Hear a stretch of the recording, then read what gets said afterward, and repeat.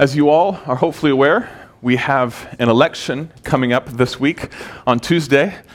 I thought I was aware until I showed up at the voting booth on Tuesday, and they told me it's not November 1st, it's November 8th that we all vote. I know my own ridiculousness surprises me often. Even like it did last week, talking about the story of Haman, I said it was many times I said it was in the book of Ruth. But it's in the book of Esther. If you didn't know that, about 100 times I said the book of Ruth, I think. But again, but we have elections this week, an important moment where we decide as a country about leadership, and this is important. And thankfully, right, it's not a presidential election year, praise God. Not that many advertisements and all the rest, not that much more antagonism in our culture, but nonetheless, these midterms are still an important moment of decision making. And we've been going through this series on 1 Samuel, looking at the rise of kingship in Israel.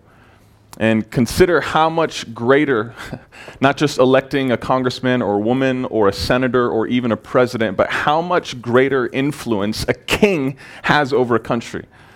When they are the lawmaker and the judge, they're the general and the spiritual leader for a country, so a shift in kingship has massive ramifications on a country.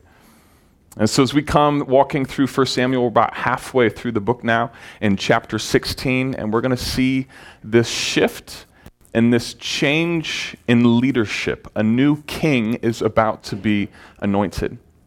What does this have to do with us here in Rice County, though? How does this affect our lives? This decision, hear me, won't just reverberate through the people of Israel for the next decades, but it will reverberate down through the ages, as from this new king will come the King of Kings. And from this new king will come the hope and peace for your lives and my life. All from this new selection of leadership. So if you have a Bible, I encourage you, open up with me to the book of 1 Samuel. It's about a quarter of the way through your Bible. We're about halfway through the story in chapter 16. 1 Samuel chapter 16. So we start, I have a question for you. What makes you grieve? What makes you mourn? We're right to mourn about the loss of loved ones, or even when dreams that we have might suddenly change and be shattered. We're right to mourn for those things. But what makes you grieve? As we start chapter 16, we see that Samuel is mourning for Saul, who was the king. Samuel is mourning for Saul. This should strike us, if you're familiar with the story, as a bit strange, because Samuel used to be the leader for all of Israel. He was their judge. He led them into battle. He was a spiritual leader for them for years. And then the people of Israel came before Samuel and they said, "Give us a king." And as any of us might, Samuel was a bit offended at this request. He was their leader. So by asking for a king, they're kind of kicking him out of leadership. But God speaks to Samuel and he says, they are not rejecting you, Samuel. They're actually rejecting me.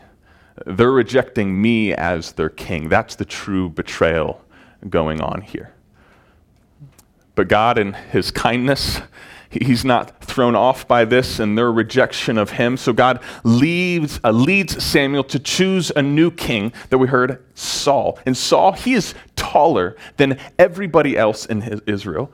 It says he's as handsome as any man that you could find in the country. He is through and through king material. He looks like the perfect man for the job. But as the years go by, we see that Saul is not set on God. Saul's not chasing after obedience towards God and knowing him. Saul's chasing after his own name. Saul's chasing after his own greatness. So God rejects Saul as his king. And this leads Samuel to mourn and to grieve. Why? I don't think it's because he's lost leadership personally. I don't think it's because Samuel has invested in Saul, anointed him, encouraged him, drew out his leadership. I think Saul is mourning this loss of potential for the people of God in leadership. I think Saul is mourning, Samuel rather, is mourning this wasted leadership in Saul. He had such potential to lead the people of God towards good things, but instead he's just concerned about himself and his own life and his own power. So Samuel is grieving this loss of leadership, which again, what makes us grieve? If we look even at the news and evangelical circles the last decade or two, we'll see a lot of notable pastors and other spiritual leaders have had heartbreaking falls from leadership. Massive character flaws that have come out. And to be honest, a lot of times this grabs my attention, but it doesn't always grab my grieving. You know what I mean? I might talk about it in conversations, but I don't necessarily mourn for this wasted leadership for God's people, this loss of leadership for us. Or again, it's well known in our culture that a lot of people have problems with evangelicals because of hypocrisy or the way we deal with things more broadly in our culture. And this becomes a conversation topic, but does it grab our hearts like Samuel to mourn for the people of God? Does it lead us to grief, that we feel what God feels for his people? What causes us to mourn? What leads us into grief?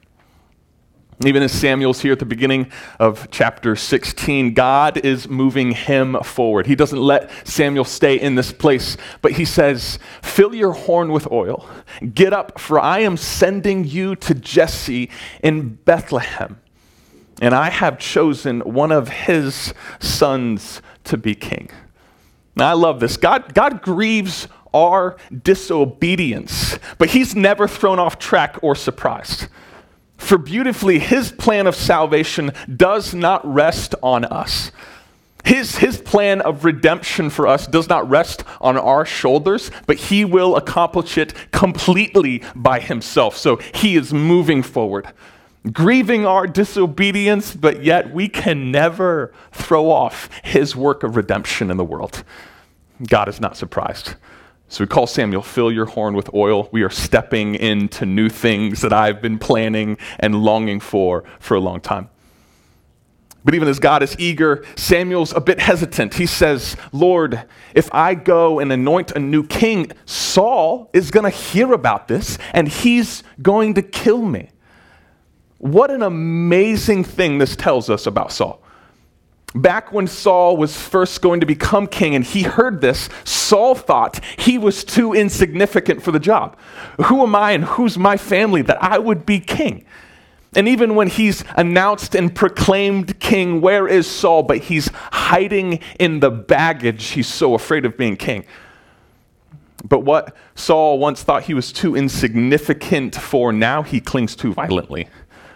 Now, what Saul was once afraid of, he will now kill for. So just take a quick lesson in this with me. The gifts that God gives us and the roles that he allows us to step into can dangerously become the center of our identity. We can take the gifts of God and the roles that he gives us, and we can make them the center of who we are, so that we cling to them violently and cannot take criticism and cannot bear the thought of losing that. So the gift or the role of being a husband, wife, father, mother, pastor, leader, you name it, whatever gift role God might place in your life, be aware of the danger of how that might become the center of who you are, and then you can't bear having that taken from you.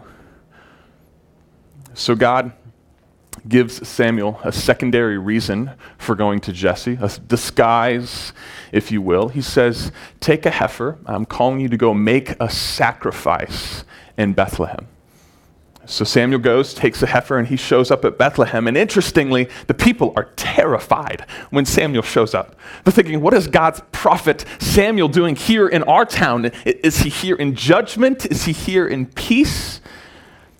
Samuel tries to reassure them, I'm just here to make a sacrifice and worship God with you all. And little do they know, this town of Bethlehem, little do they know that a new king has been born among them and is about to be anointed. And even more than that, little do they know that from this king will one day ultimately come the King of Kings.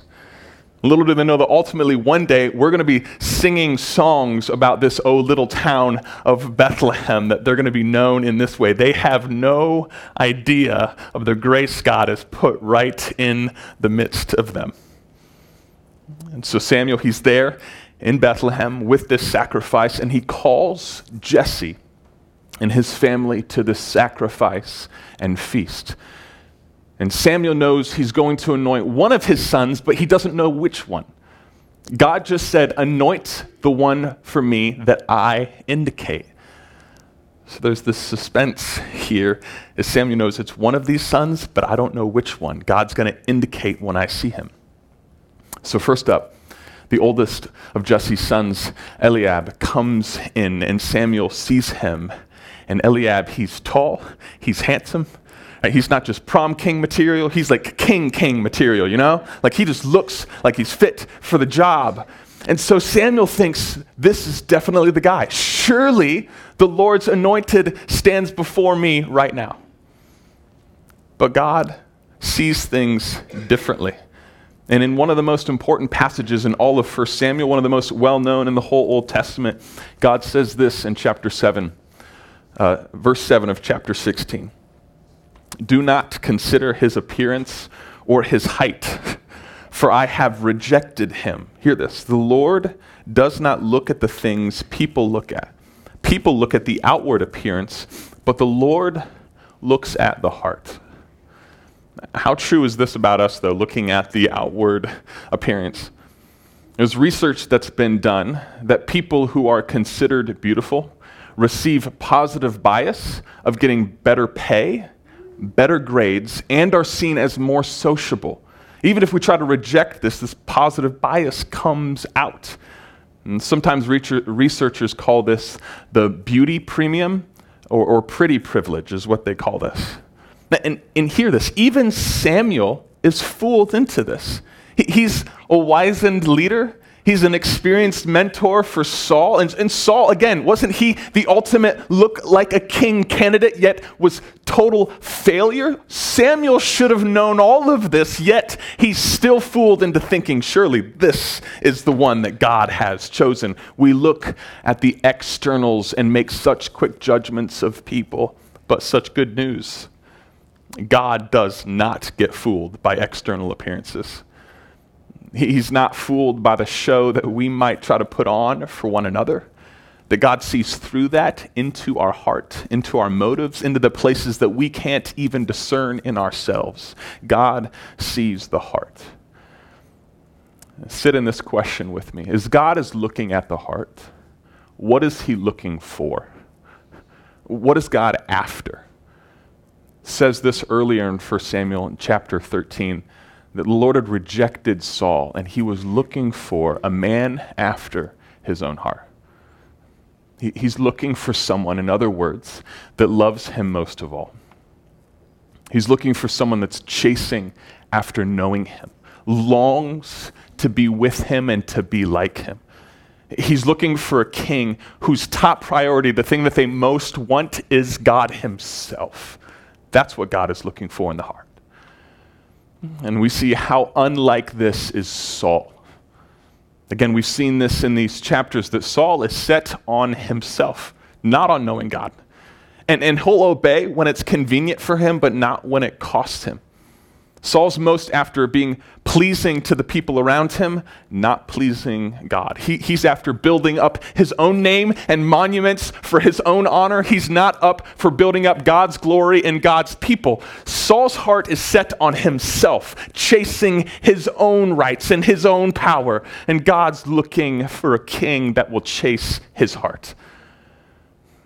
And we'll see here in a few verses that this king God is choosing is named David. And David will later write many psalms. And I just want to jump ahead and look at what some of these psalms say. And notice how this gives us a picture of David's heart. I love this. It says, first of all, in Psalm 18, verse 1, David writes, I love you, Lord, my strength. This is right out of the gates. Psalm 18, verse 1, the first thing that David wants to speak to God. I love you, Lord, my strength. You're my refuge. I love you. I don't think we'd ever hear these words coming out of Saul's mouth. That God is the one that he loves. Or again, David writes in Psalm 63, verse 1, He says, "You, God, are my God. Earnestly I seek you." He says, I thirst for you. My whole being longs for you in a dry and parched land where there is no water. That's what he's saying his soul feels like. Dry, weary, parched land where there's no water. I long for you. You're the thing I most desire. You're the thing I crave, earnestly seeking. That David can't help but write these things, sing these kinds of lines to God. This is where his heart is. Or again, in Psalm 27, verse 1, he says, "The Lord is my light and my salvation.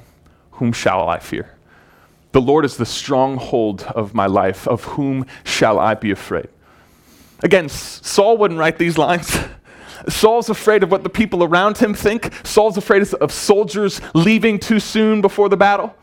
Saul's afraid of other people. His heart is not set on God.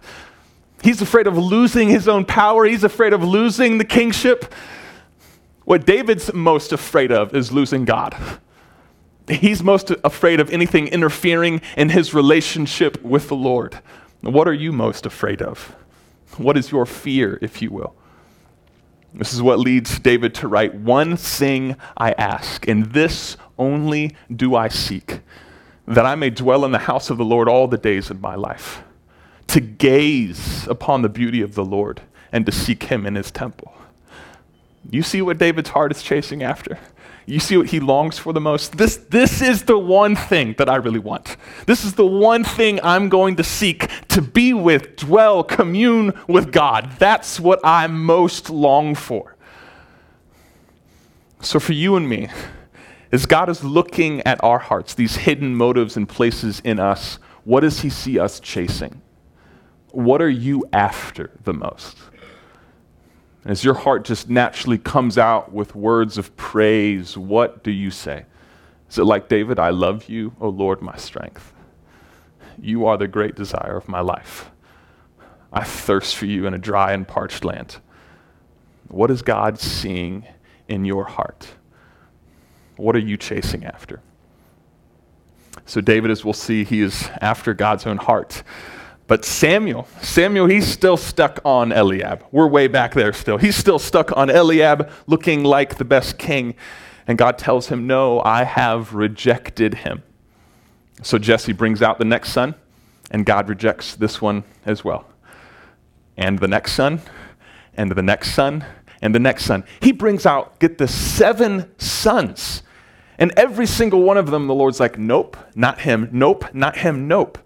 At some point, he runs out, and Samuel has to ask Jesse, "Do you have any more sons?" That's hard to ask somebody who has 7 of them, right? Like, is that not, or do you have any more? Was this it? Only the 7?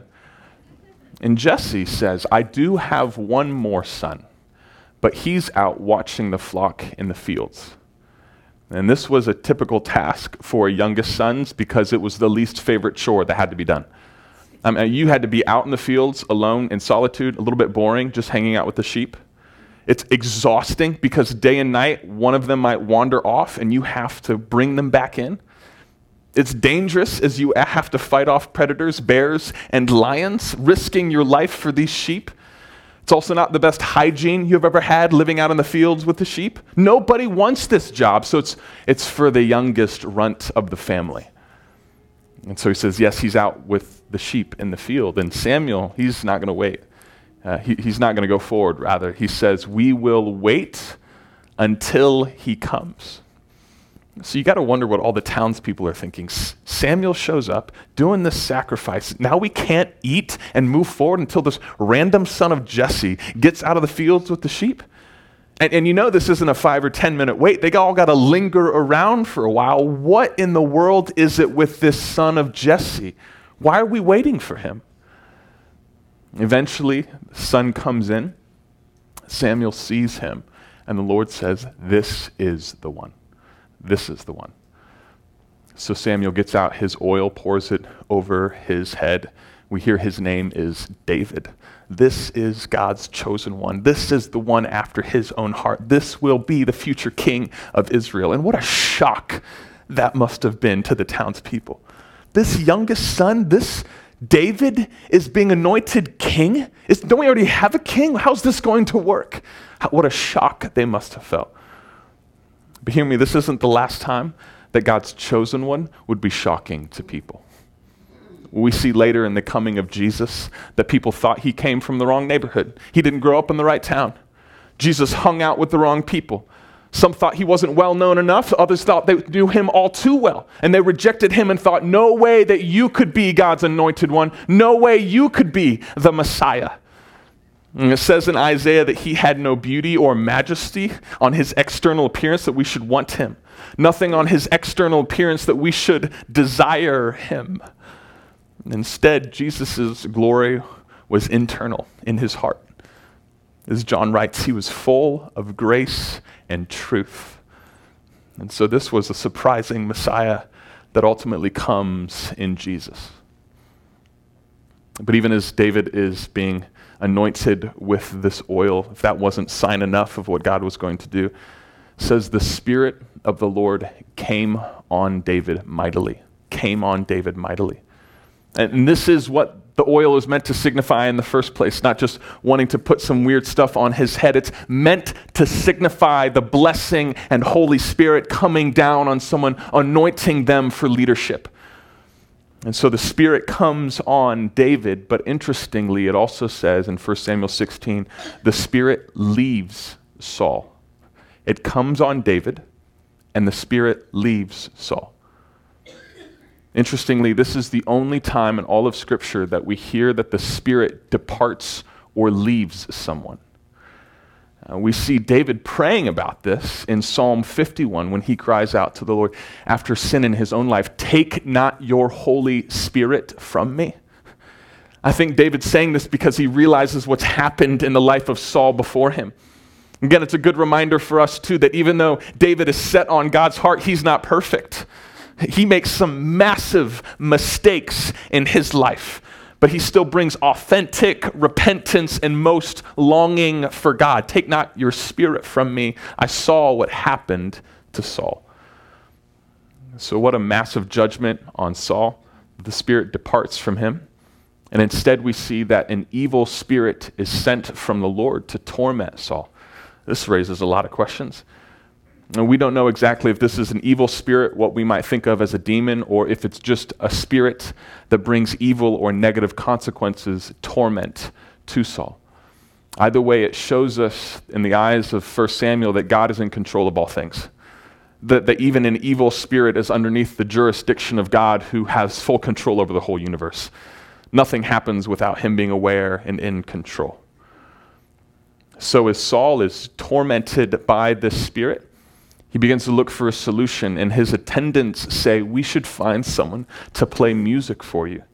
Specifically, someone that can play the lyre, which was a bit like a hand harp / guitar, some kind of mix of the two right there. We should look for someone who can play music for you. How interesting is this? The Scripture is highlighting music is helpful for our spiritual well-being. Don't you feel this even this morning? That God has designed music as a way to bring joy and to bring peace to our inner being, for us to get rid of anxiety and fear and to come into His presence. It's not a manipulation of our hearts. It's what our hearts were designed for in the first place. And as music, God-given language of our heart, prods us to come out of these unhealthy places and into His presence. So take this as an encouragement. Surround yourself with music that leads you into the joy and presence of God.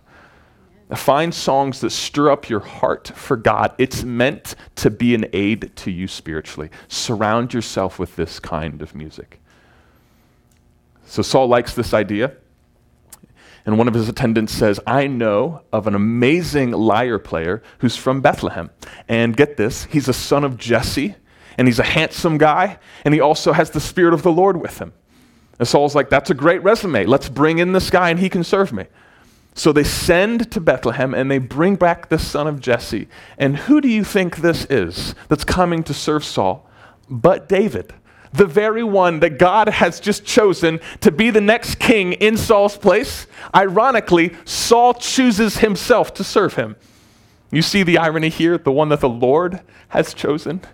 is also the one that Saul chooses to serve him.